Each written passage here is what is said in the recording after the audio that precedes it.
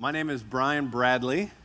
I'm one of the pastors that volunteer here at the church, and some pretty big things happened this past week for me.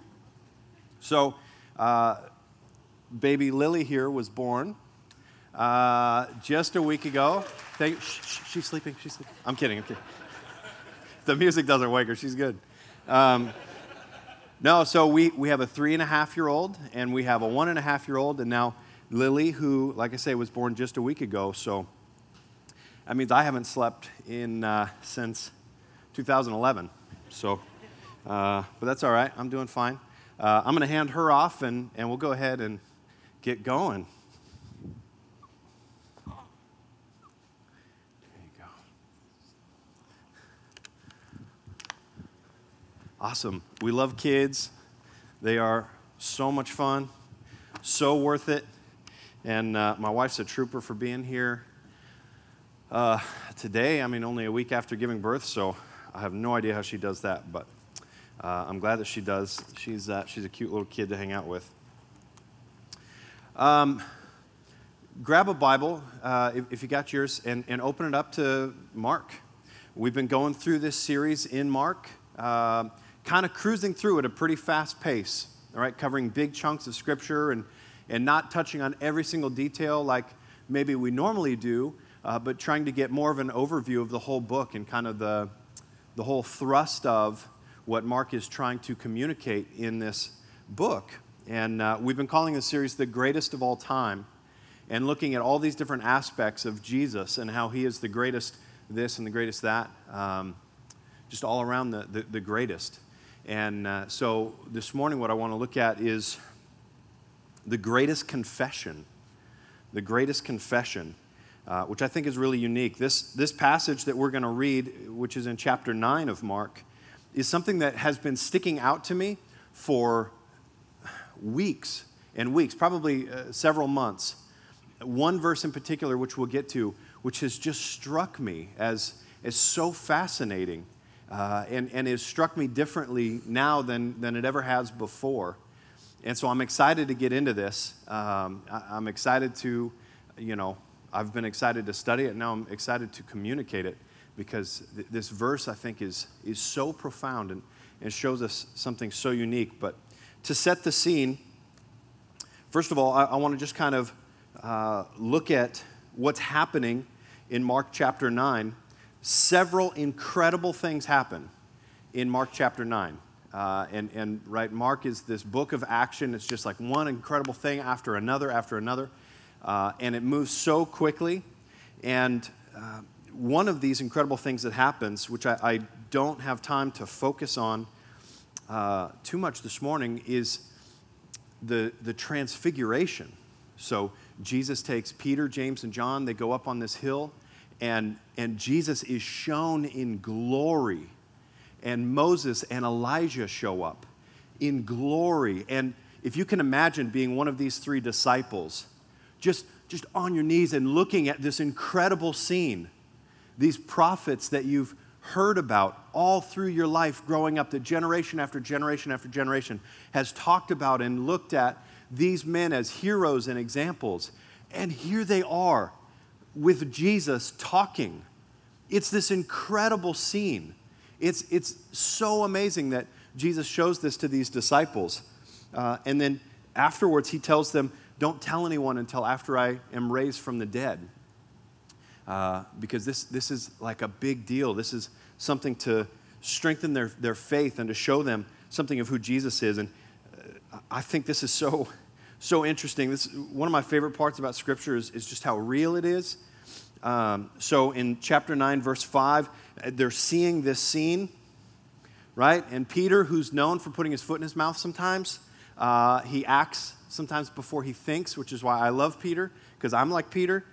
And Peter says, in verse 5, Peter said to Jesus, "Rabbi, it's good that we're here."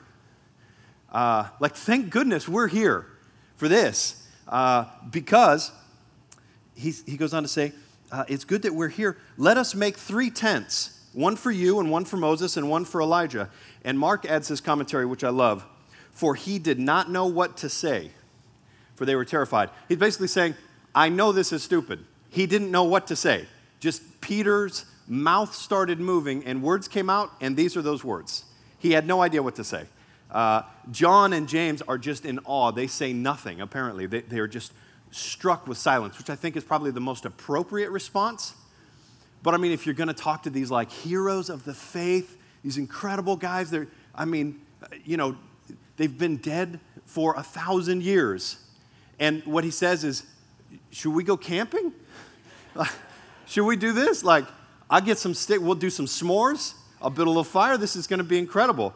Maybe like Moses, what was it like to be in the desert wandering for 40 years? Or Elijah, to be taken up, not to die, but just be taken up directly to heaven. Was that like a tornado or what? Like what? But no, he says, it's good, thank goodness we're here, because I can build you some tents. So that I just think is funny. And then this happens, they come down off the mountain, and you can just imagine the high that these guys have, just this incredible thing they experience. They come down, and then they encounter this scene, which is what I want to focus on today. This is starting in verse 14 of chapter 9.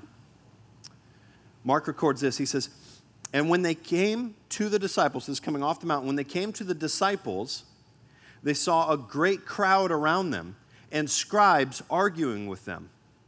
And immediately all the crowd, when they saw him, were greatly amazed and ran up to him and greeted him.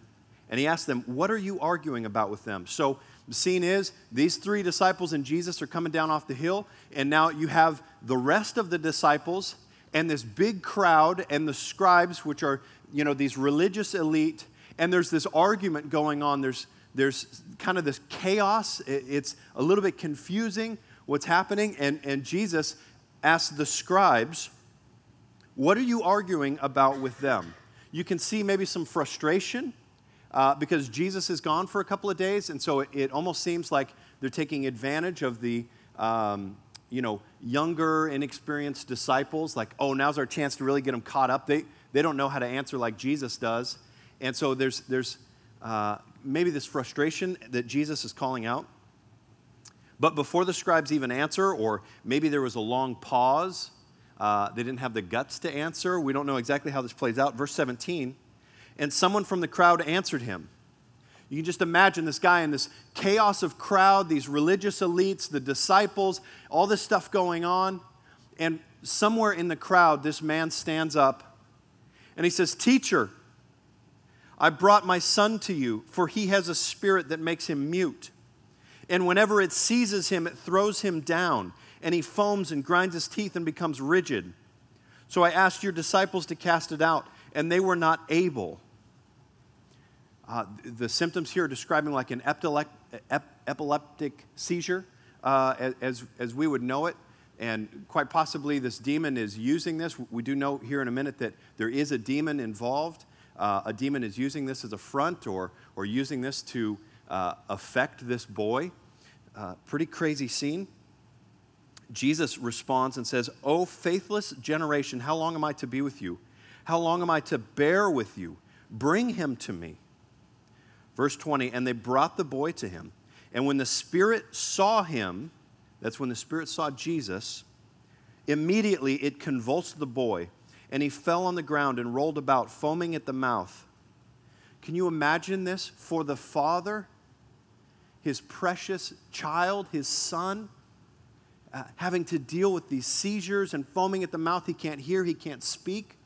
He must be scared and confused. How heartbreaking for this father. I can't imagine, having to deal with something like this with one of my kids. Just imagine the father's anguish. And Jesus asked the father, how long has this been happening to him? He said, from childhood. And it has often cast him into fire and into water to destroy him. So maybe the son's adding some wood to the fire, and he goes into this seizure and falls into the fire. He would be covered in burn scars, and it's thrown him into water to attempt to drown this boy. Man, this father must be on high alert all the time, watching after his boy. It's been happening since childhood. And then the second half of verse 22, But if you can do anything, have compassion on us and help us. And Jesus said to him, if you can, all things are possible for one who believes. Immediately, the father of the child cried out and said, I believe, help my unbelief. And when Jesus saw that a crowd came running together, he rebuked the unclean spirit, saying to it, you mute and deaf spirit, I command you, come out of him and never enter him again. And after crying out and convulsing him terribly, it came out, and the boy was like a corpse, so that most of them said, he is dead. We don't know. Maybe he is dead. Maybe he was simply unconscious, but he certainly had the appearance of being dead. Verse 27, Jesus took him by the hand and lifted him up, and he arose. And when he entered the house, his disciples asked him privately. So now here's a side conversation. The disciples say, why could we not cast it out? And he said to them, this kind cannot be driven out by anything but prayer. So here's the scene, right? This is the scene. You have this father worried, concerned about his boy. You have this boy who's possessed by this demon that's done things to affect and even try to kill this boy. This father is in desperation. He desperately wants to see his boy healed. And he comes to the disciples while Jesus is away, and he says, heal my boy, and they're not able to. And this argument erupts between the scribes and the disciples. You can almost hear it. See, you guys are frauds. Your leader's a fraud. This is nothing. You have no power.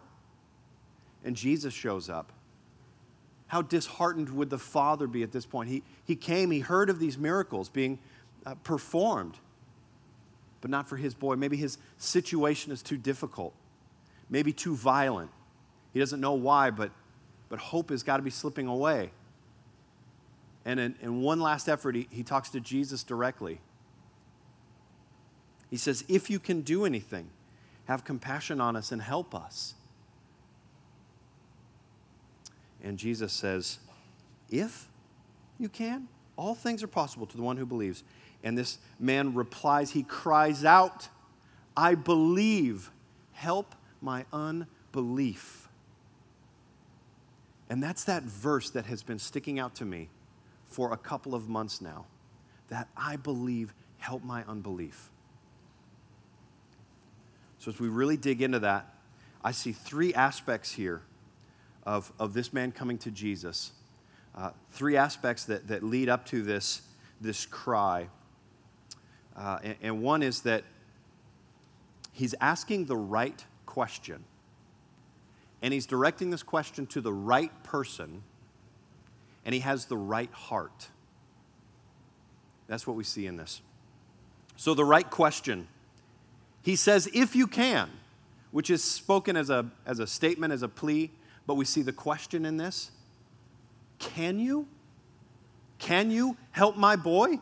Can you heal him? Can you fix him? It's a valid question because the disciples weren't able to. Right? It's valid to say, are you able? Can you do this? We would ask the doctor, can you fix this? Right? If there's something wrong, you're sick or you're dealing with something, can you fix this, doctor? Can you help? That's a common question. We want to know, is this person able to do anything? That's a good place to start. We ask the mechanic, can you fix it? How much is that going to cost? Can you fix this thing? I don't know, there's this knocking noise, I don't know. We ask the contractor, can you build this in this place? It would be absurd to go to your dentist and say, okay, listen up. I want the foundation right over here. And then I want walls like this. I want a roof, some windows, some doors, okay? 3 bedrooms, 2 baths. That's what I want right there. And you go away and you come back. And you go, well, that doesn't look like a house. It looks like a pair of dentures. He goes, well, I'm a dentist. That's what I do.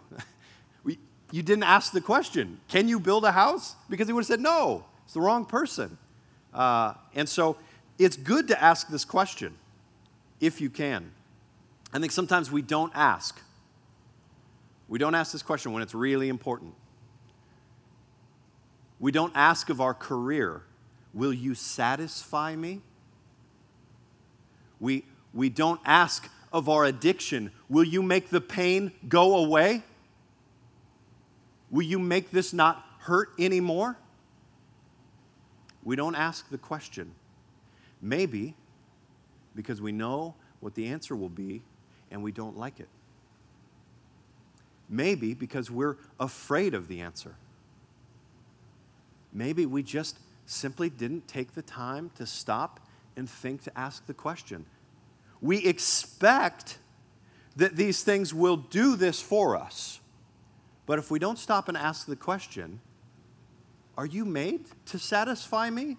Are you made to complete me? It just seems silly that we're not asking that question. So he comes and he asks the right question. Can you do this? Can you heal? Can you save my boy? It's the right question, and he asks it of the right person. So sometimes we do ask the right question, but we ask it of the wrong person. I was on the, I received a call one time from a gal who worked for a religion, and I'm not gonna go into specifics or anything because it doesn't matter. But she's calling from a call center in Utah. Okay, that's it. They have the Bible, but they have some other books, and they have some sweet backpacks to put those books in. So, but anyway, so this gal called and said, started asking me if I, believe in, whatever they believe in, and started asking these questions. And I thought, well, this is kind of fun. And so I started asking her some questions, and really got into some good conversation. And she ended up calling me the same time every Sunday for weeks. And I think she was truly intrigued at some of the questions I was asking. And she ended up getting some of her girlfriends together, and they were doing like a conference call, trying to answer my questions. And I'm, kind of responding to some of theirs.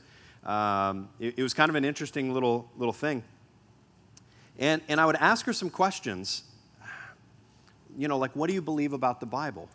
Well, the Bible's true, but so is this other book. And I go, okay, what about when they disagree?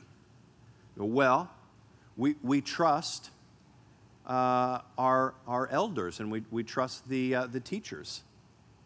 And I go, but if they disagree, or if your teachers disagree with this book, what do you do? Well, we just trust the teachers, and if we don't, we just assume maybe we don't understand. It's really interesting, and one of the things is that they only ever work out of the old King James Bible, which was translated over 400 years ago. And so I was asking her, I said, sometimes if you don't understand, maybe it's because you're reading words and sentence structure that we haven't used in several hundred years. You want to pick up a modern translation, something that maybe is just a little bit easier to read. And they go, no, we can't trust that. We can't trust the scriptures. Our teachers say that the only trustworthy translation is this one that we can't understand very well. And I'm going, it sounds off. Okay, that's an example of asking the right questions, but asking them of the wrong person. What the Father does here is he goes and he asks the disciples, and they're not able to help. And then the scribes we see are arguing, and so maybe he didn't ask them, but they're offering their opinion, certainly. And they're the wrong person too. So the Father says, I got to get directly to Jesus. I've got to ask him directly. He seems like the right person. This is what the girl on the phone missed. I kept trying to tell her, you got to go to the source. You've got to ask Jesus. Not what other people think about him, but what he says about himself. Start there. That's a good place to ask those questions. We want to ask of the right source. Jesus is trustworthy. He backs his claims. He makes these fantastic claims, and then we see that he backs them up. Right? It's like going to hire a contractor and you check maybe with the Better Business Bureau. Are there complaints about him? Or does this guy do what he actually says he's going to do? It's a good idea to check someone out like that. Jesus is trustworthy. He's able. Right? The Father says, if you can, Jesus responds, if I can? I mean, that's really not the issue. The Father doesn't know that yet, right? But he is certainly able and he is willing. Jesus is not too busy. He's not too busy to help and to, care for even, this boy, this guy that, who knows who he is. Jesus is willing.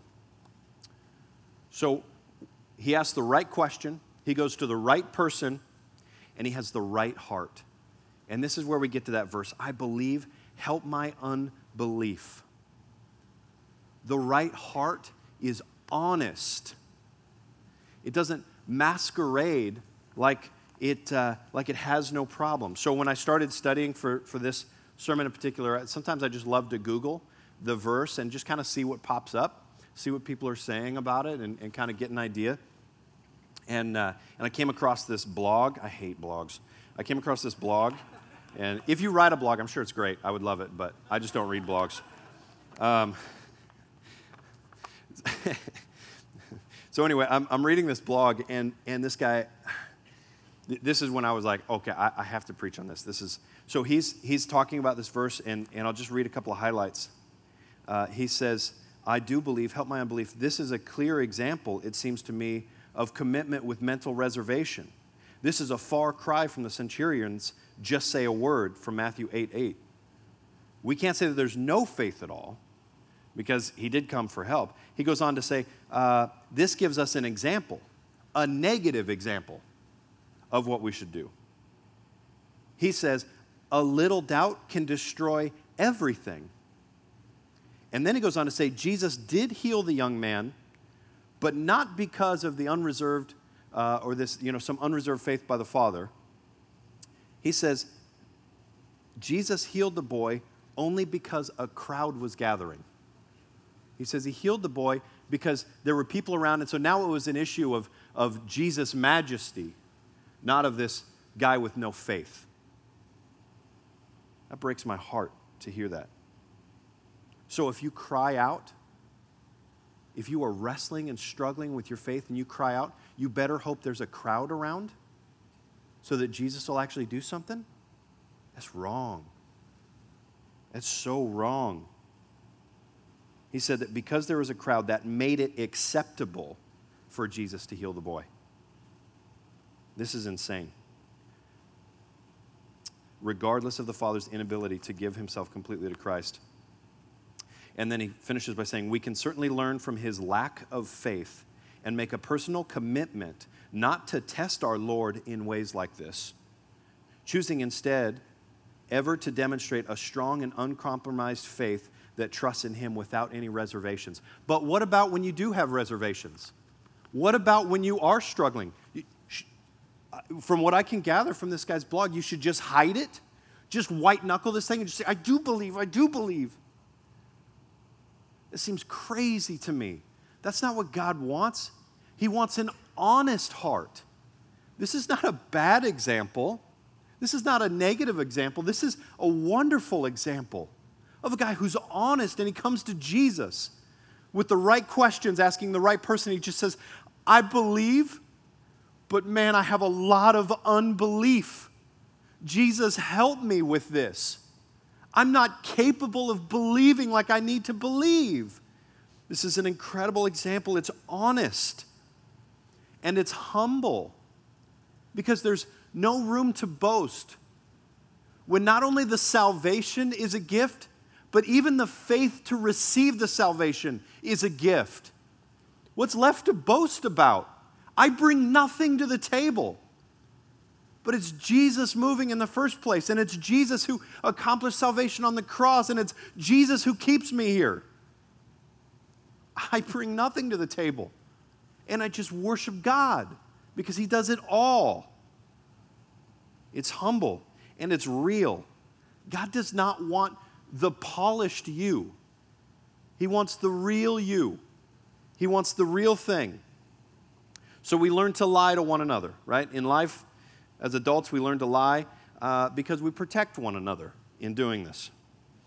Guys, you ever get the question, do these pants make me look fat? Right? There's one way to answer that. It doesn't matter if it's true or not. There's one way to answer, do these pants make me look fat? And it's, of course not. Of course not. These pants do not make you look fat. Men, if you're married or engaged or dating or anything, I mean, you ever hear this question? Do you remember what today is? You've been there. Your heart drops, doesn't it? It's like, oh. And you start going through this Rolodex of dates in your head. It's like, okay, birthday, no. Kids' birthdays, Valentine's Day, what month is it? Oh, my goodness. And it's like, you're running through this anniversary. It's got to be the anniversary. Anniversary. And she goes, no, you have that doctor's appointment. It's like, dang it. Trick question. But then I get to pay it back because then we go home and I'm like, what'd you think of my sermon? She's like, yeah, that was good. Which part? Were you listening? But, sometimes it's more serious questions. I mean, maybe we hurt somebody and we say, did I hurt you? Did I offend you when I said that?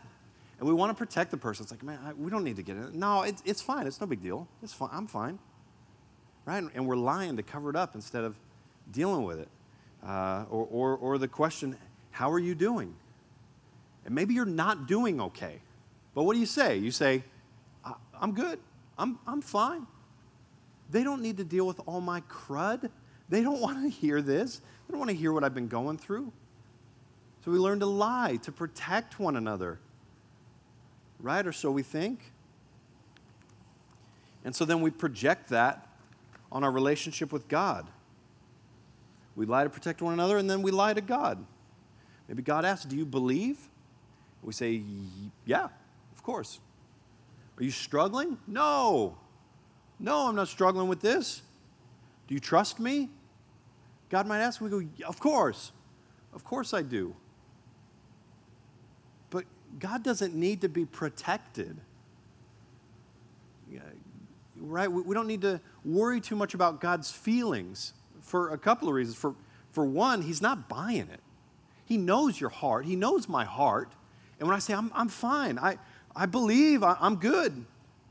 If that's not true, God knows that's not true. He's not buying that. And secondly, he's a strong God. He can take the hits. He can take the pressure. You say, I do. I believe. I kind of believe. But I've got a lot of unbelief. God, I feel like my unbelief is swallowing up my belief. Help. God's a strong God. He can take that. And he's a real God. He stands up to scrutiny. If this was all nonsense, first of all, we'd be wasting our time. But if it were all nonsense, we might say, don't question. Don't ask those questions. Just trust the elders. Just go with it. Don't stop investigating that. Stop looking. That's just going to stir up trouble. But he's a real God, and he stands up to scrutiny. We can investigate. We can ask. We can question. We can wrestle with it. And because he's a real God, we'll just come to a better and closer understanding. We'll come to love him more and understand his love for us more. He's a real God. This idea of being real, of being honest with our shortcomings, with our failings, this is consistent throughout Scripture. Psalm 42, I think, is a clear example. You don't need to turn there, but basically in verse 1, he says, as a deer pants for flowing streams, so pants my soul for you, O God. That's like, I believe. Right? And then you get to verse 5. Why are you cast down, O my soul, and why are you in turmoil within me? That's like, help my unbelief. Right? And Psalm 42 goes back and forth like this. He's remembering the incredible things God has done, and he's saying, why, soul, are you so cast down? Why don't you believe? We've seen God do incredible things. And he goes back to this side, and then he says, but I'm still in turmoil here, and it's back and forth. It's just honest. It's real. God allowed that to be put in the Bible. We're not supposed to hide from this. So what do we take away? Well, I'd ask, do you feel like you don't have enough faith? Do you feel like you have no faith at all sometimes? Do you doubt? Do you question? Do you wrestle? Do you weep? Do you worry? First of all, you're in good company. People throughout the scriptures have wrestled with the same thing. And God is good. He is good to restore. He is good to answer that. He is good to give us more faith. Secondly, it doesn't mean that you're not saved. It doesn't mean that you're not a Christian. In fact, it might actually be a sign that you are. It might be a sign that you are saved, that you are a Christian. Real faith, I think, reveals our real lack of faith. Okay? You tracking with me on this? I didn't know I had a faith problem until I started to believe. When I started to believe, and I go, okay, Jesus, I believe. And then I go, man, I've got a lot of unbelief. Like it's just revealed to me. And the more I believe, the more I realize just how much I don't believe. Right? Like with our sin, we don't even realize how big of sinners we are until we start repenting and we start turning to God. And then we go, oh my gosh, there was more down deep buried in my heart than I ever even realized. God kind of opens up more and more as we get into this thing. And lastly, I would say don't run from that feeling of unbelief, that wrestling, that struggling. You don't have to run from that. You can press into it. And I'll explain what I mean. If somebody gives you a map with directions to this destination that you want to get, you wouldn't say, well, I don't know where this map came from. I don't know if this map is trustworthy. So I'm going to try every other street possible. And if none of them lead to where I want to go, then I'll know the map is trustworthy and I can take the map. It would take a long time to get where you're going, right? Wouldn't it make more sense to follow the map and see if it truly leads where it says it leads?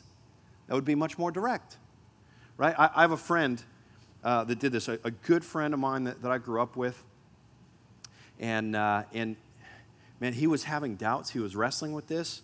And he just wasn't sure about his faith and all of this.